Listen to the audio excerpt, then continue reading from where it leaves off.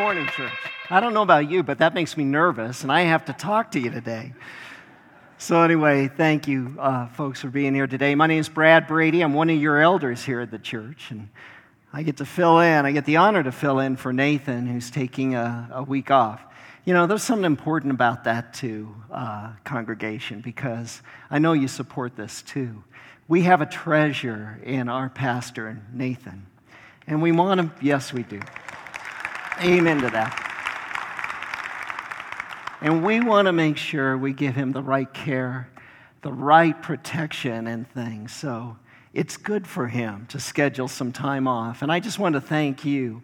From time to time, you're going to hear some different voices up here to give Nathan a break. And I just want to thank you for your graciousness and support of that effort.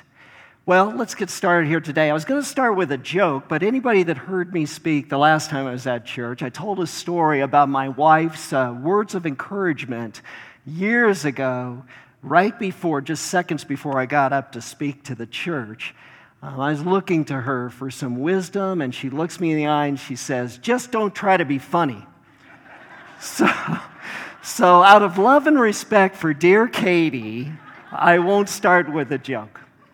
But I will start with a story. We were on the phone with our daughter, Courtney, who lives in New York City. We were on the phone with her last Sunday, and she was telling us, one of the things that blesses our heart is our daughter, Courtney, has found a great church home in New York City. She goes to Hillsong NYC, Hillsong, New York City. And it's wonderful that she's found a place to worship and connect and be in communion with God's people. But they had a guest speaker last week, and she was talking to us about the message he gave. Their guest speaker was Reverend Dr. A.R. Bernard, and he's also a pastor of a large church in Manhattan, and he's an author of many books. But he said this to their congregation. He said, after decades of being in the ministry, and after 48 years of marriage, he's discovered that there are 4 things that God expects and wants from a man: maturity, decisiveness, consistency, and strength. And he went on to say there are 4 things that a woman wants from a man: maturity, decisiveness, consistency, and strength. And there are 4 things that men struggle with in life. You guessed it: maturity, decisiveness, consistency, and strength. You know, in the past few weeks, we've been in Jonah chapter 1. You might turn your Bibles there. We'll be starting in Jonah chapter 2. But in chapter 1, we see Jonah struggling with these very things as well. To bring you up to speed, Jonah was a prophet living in a time when Israel was being harassed by the Assyrians, their long-standing enemy. And God had a plan. He told Jonah to go to Nineveh, which was the capital, the Assyrian capital, and preach against their wickedness and call them into repentance. Jonah didn't like God's plan.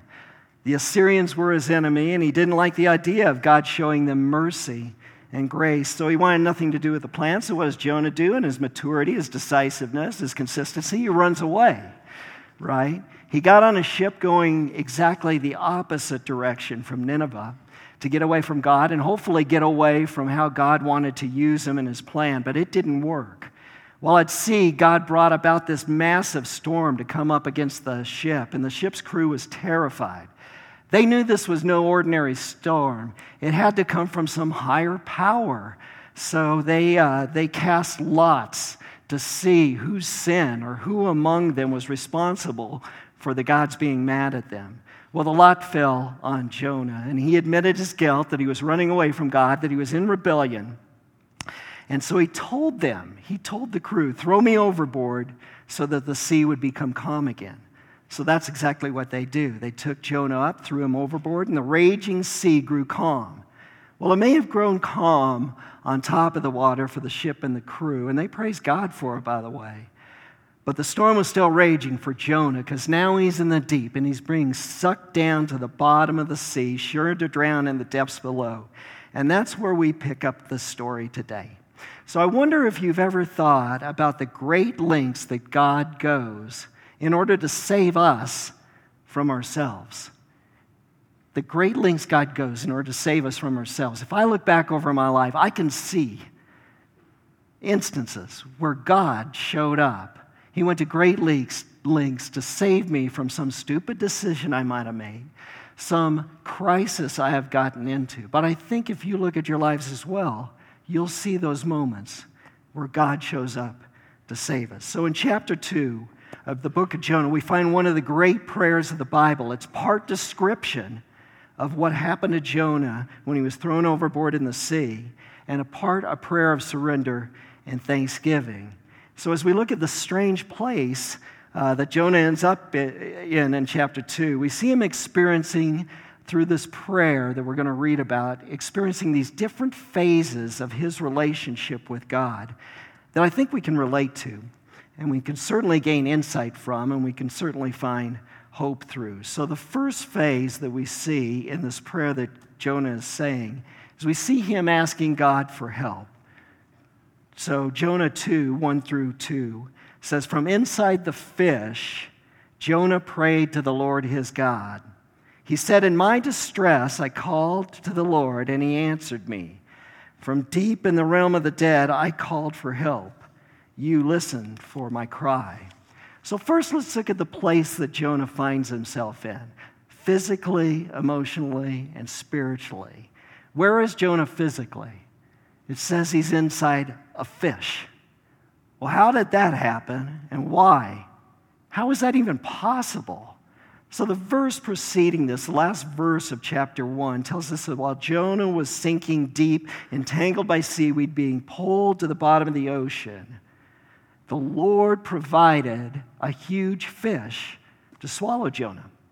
And Jonah was in the belly of this fish 3 days and 3 nights. How is that possible? Swallowed by a huge fish, in his belly for 3 days. Really?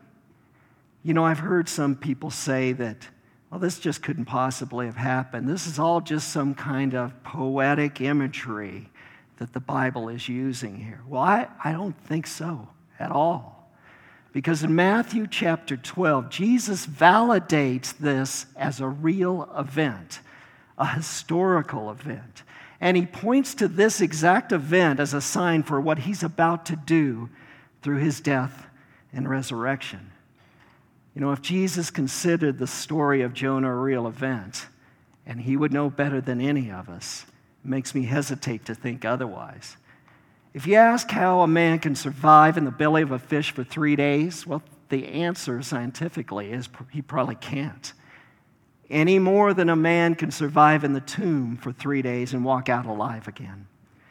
You see, Jesus knew this was no ordinary event, and that's why he points to it. It was a miraculous sign of God's mercy and his powerful intervention in our lives.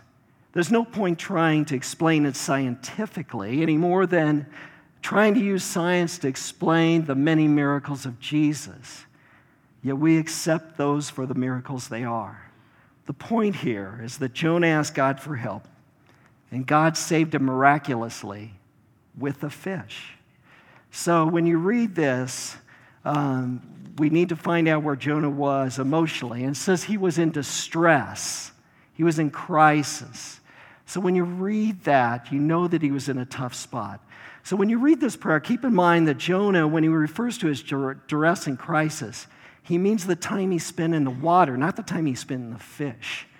He's being descriptive about what it was like in the water.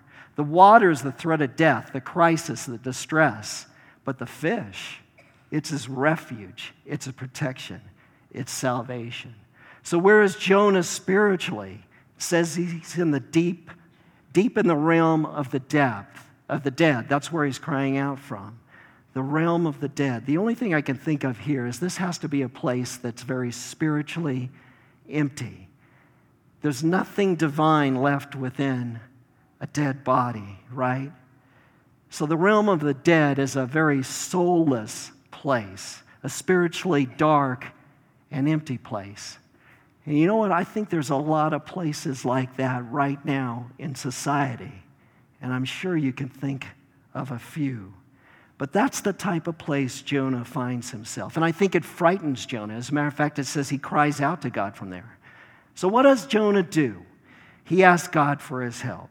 In the first verse, in verse 1, it said, Jonah prayed to the Lord his God.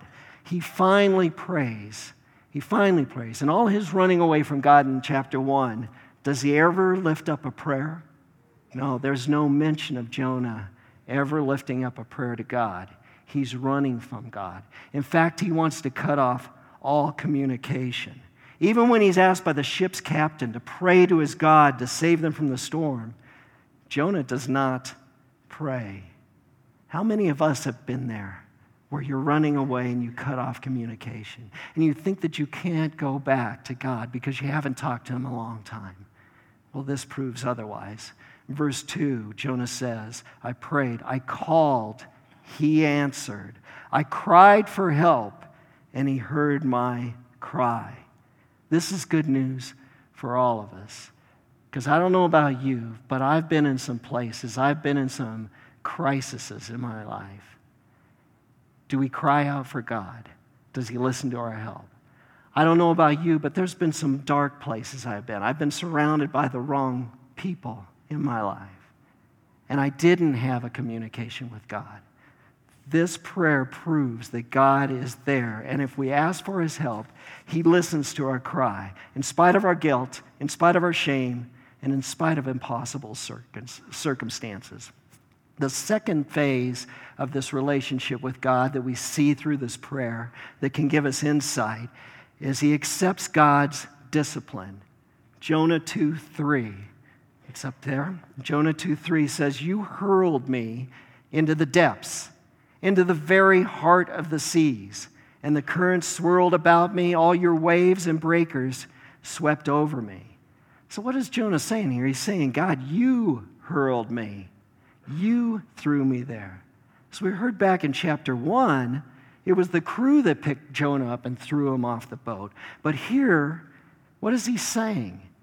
That God threw him into this situation? Does God do that? Is there a chance that God allows us into crisis situations, into adversity? You know, at Jonah's lowest point here, he acknowledges that God is the one who actually brought him there. I suppose nothing makes us feel worse than the thought that God has put us into an adverse situation because he's angry at us. You know, accepting God's discipline can be a hard thing. Most of us avoid discipline of any kind. We don't like taking discipline from anyone, right? But the main key here is the way God uses it.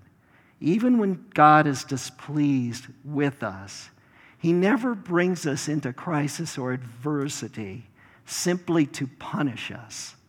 I mean, you look at the story. God's not out to punish Jonah for running away. You know, his purposes always include some form of redemption. And that's what God's trying to do here. He's trying to bring Jonah back into his plan. He's trying to reel him back in to his will. I use that reel there. The New King James Version of this verse says, for you cast me into the deep. And there's something, as a fisherman, there's something reassuring in the imagery of a fisherman's cast and his reel. How many people out here love to fish? There's some fish. How many love to do it the right way, which is fly fishing? Okay. You know, when you learn to fly fish, they tell you the most important knot that you learn to tie is that knot that ties the fly to the leader, right? The knot that ties the fly to the line. Because you want that knot to be tight and secure, and you want it to hold up in adversity. So when you make a cast, when it gets in the current, the fly doesn't break away from the line and float away. Or when a fish grabs that bait and you're struggling to get him in, that knot is secure on that fly so the fish doesn't break away. Well, if it's true that God disciplines those he loves, then we can know that in his discipline, he may be the one who's casting us into the deep.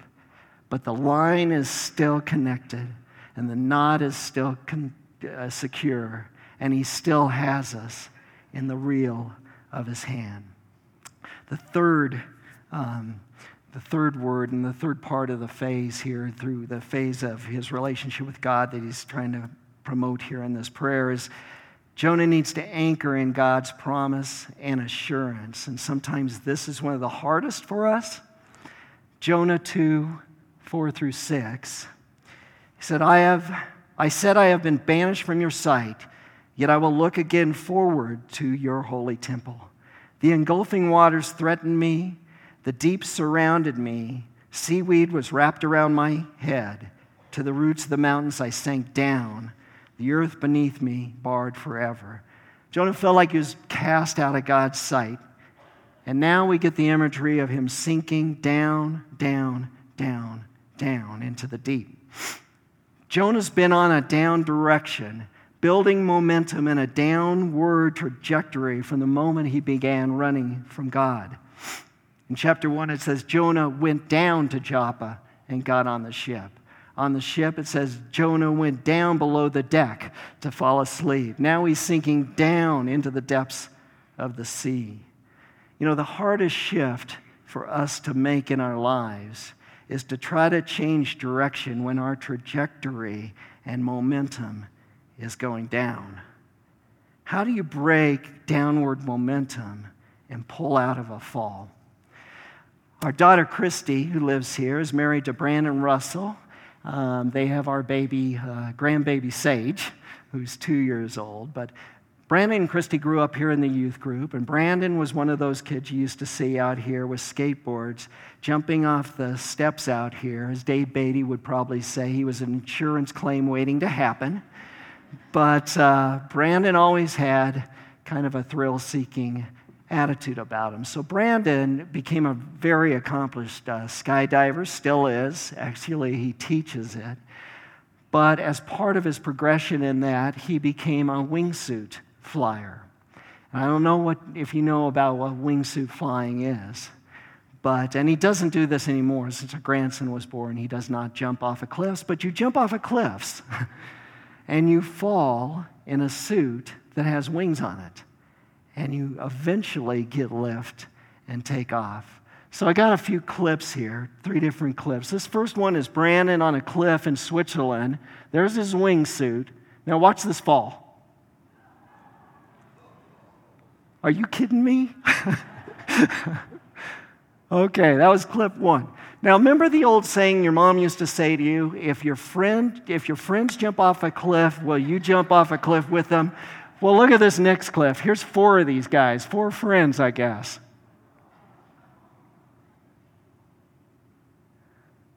Yeah, that's something. Anyway, I'll use this as an illustration in a minute, but I wanted to show you one last cliff. If you want to know what one of those flights looks like after they get leveled out and take flight, this video is actually, it's shot where one guy is doing the filming with his GoPro and the other guy's below him. Watch this thing. So here goes the other guy off the cliff.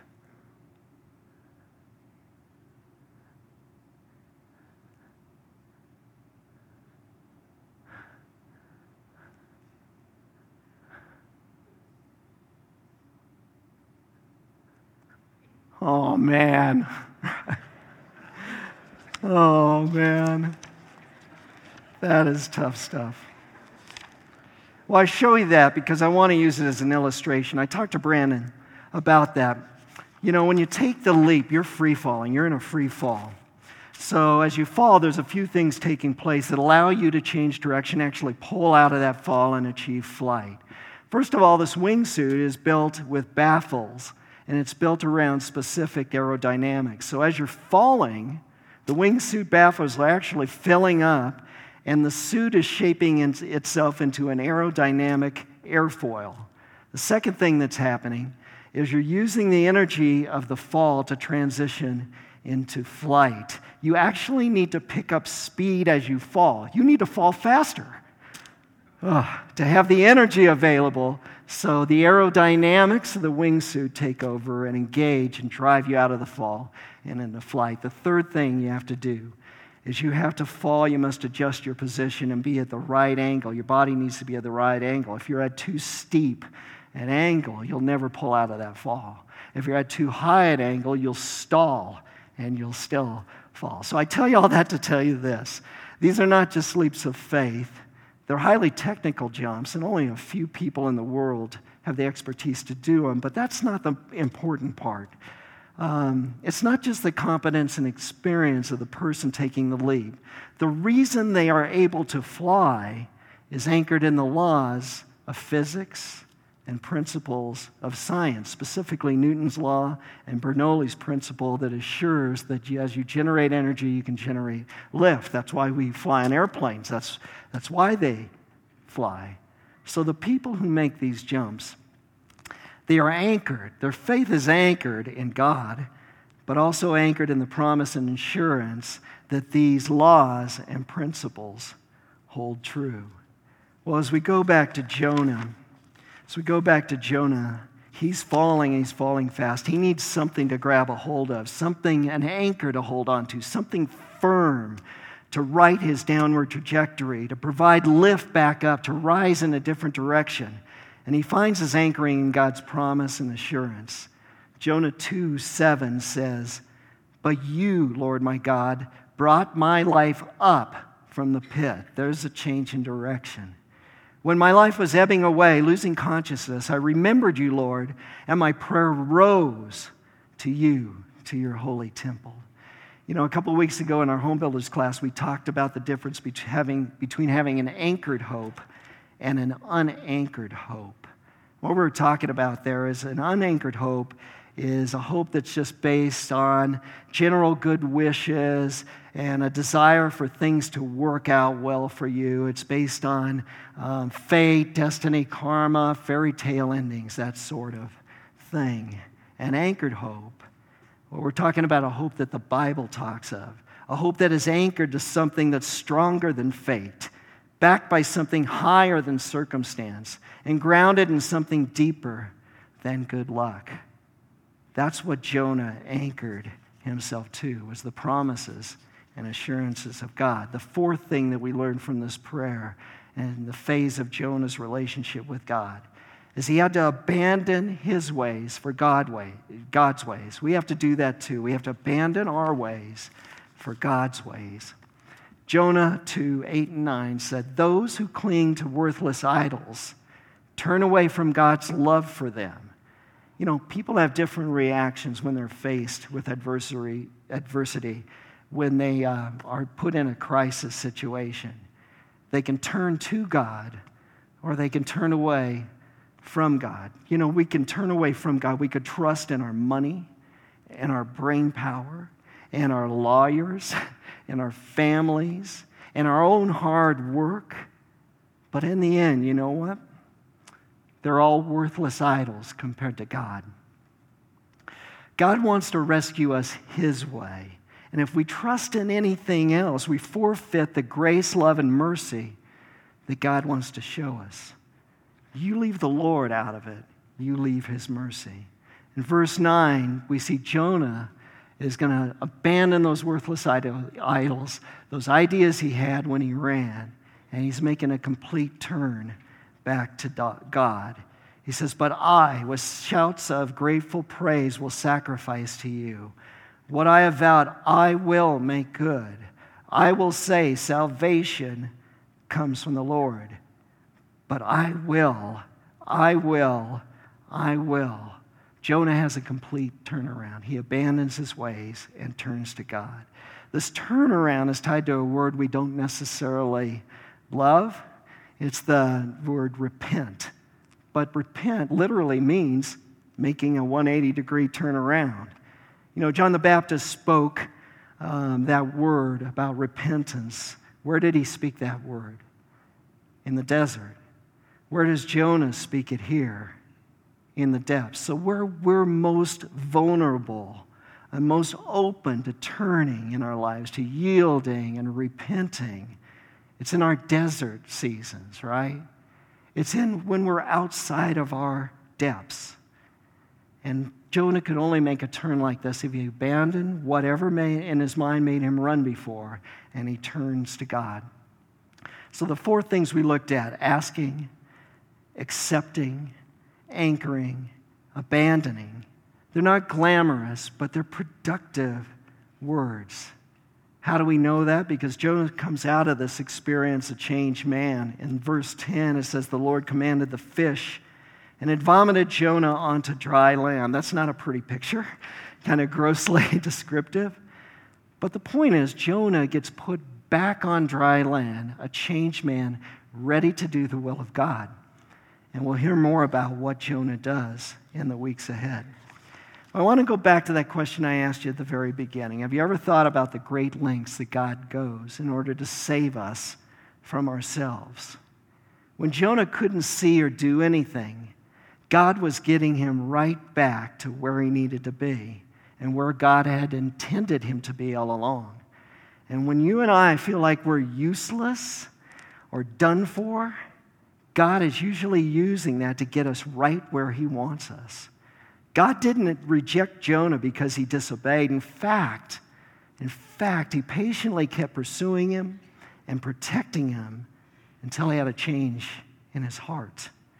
And that's good news for all of us who have been in rebellion or disobedience at some time in our walk.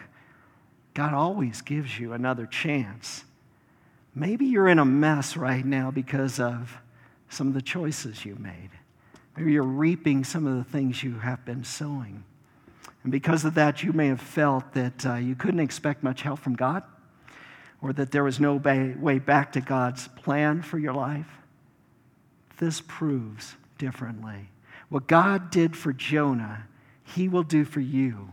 And that's why he sent his son, Jesus Christ. He's the one that pursues us. He's the one that rescues us. And as Jesus promised his disciples, he will not let us fall away. So as we have the praise team coming back up for the closing, I'd like to tell you a story that I heard some 30 years ago that made an impact on my life. It actually happened during Easter weekend in 1987 at a skydiving, we're keeping with the skydiving stuff here, at a skydiving center that was just southeast of Phoenix, Arizona. There was a gathering of over 400 skydivers for that weekend. They were taking part in this Easter weekend skydiving event, and it included a series of 6-person formation drops as part of the event. It's a guy named Gregory Robertson. He's a veteran over 1,500 jumps. He was the load organizer and a team leader for a number of these 6-person formation drops. And on one particular group that he took up, there was a young lady named Debbie Williams. She was 31, 5th grade teacher from Oklahoma. She was a novice jumper. She just had about 50 jumps. So the plan was this group was going to go up. They were going to exit the plane at about 13,000 feet. All 6 skydivers would come together, and they were going to come together, link up, join hands, form a free-falling circle, and then they were going to disengage from each other, get a safe distance apart so their chutes could open up, and pull their chutes about 3,000 feet above the ground. Well, that was the plan. Everything was going great at first. At 13,000 feet, one at a time, each one of the skydivers comes out of the plane. Gregory is the last to go out because as the lead person, he wanted to visually monitor the group as they're coming together in formation. As he watched, 3 of the skydivers had already come together. They were holding hands, forming a circle. As Gregory watched, he saw that Debbie and another skydiver were above that circle, and they both made moves where they were going to dive down and connect with that circle. Gregory watched them. They started to dive down, but all of a sudden he realized that their heads were down, and they were going on a collision course towards each other, and neither one could see the other one. They were just intent to getting in the circle. And they collided midair, 50 miles an hour. And Gregory, as he watched one of the skydivers, he got spun kind of out of control, but he regained his position, and he knew he was going to be all right. But Debbie, on the other hand, was knocked completely unconscious. Gregory said she looked like a rag doll. She was spinning out of control on her back, and he could see that there was blood in her helmet. And he had a split decision to make. She was tumbling out of control. He had to decide. He knew she was going to die, but what to do in that split second? Because he knew if he tried to help, there might not be enough time to help before they both hit the ground. They both died. but he knew he couldn't let her just be there. So he dove. He got in a tucked position like those guys can do. She was falling at about 140 miles an hour.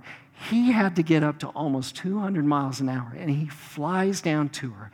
She's tumbling around, so he had to wrestle her into a righted position so that her parachute would open. He pulls her ripcord. He gets out of the way and just has enough time to pull his own 10 seconds before they hit the ground. So Debbie hits the ground unconscious. She has a fractured skull. She has 9 broken ribs. She has a punctured lung. She has a lacerated liver.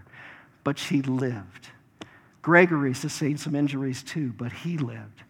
It's an amazing rescue story. They even called it an Easter miracle. Well, I have a rescue story that's even more amazing than that, and I'm sure a lot of you in here can relate. You see, I was falling once at a certain period of my time in my life, and I was free falling without a parachute. I was caught up in the sin and seduction that this world has to offer, and I was unconscious. I was unconscious to the things of God, and I was starting that trajectory down, and I was gaining momentum. I was surrounded by the wrong friends, doing the wrong things, maybe even ungodly things. And as I fell, Jesus dove. He dove down and he flew down to me. He took the time to right me and get me in the right position. He took off his parachute and he put it on me.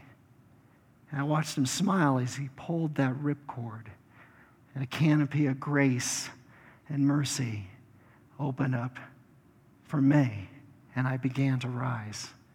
But I watched Christ fall and impale himself on a cross for me. That's the rescue story that means the most to me.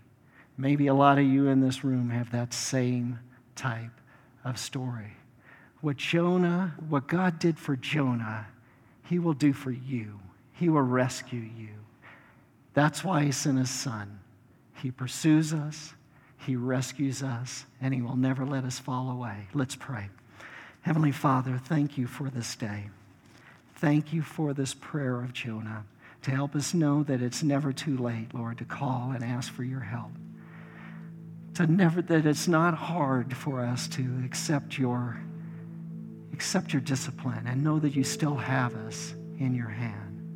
God, thank you for being who you are. Thank you for sending Jesus, our Lord and our Savior, to rescue us from ourselves. It's in Jesus we pray. Amen.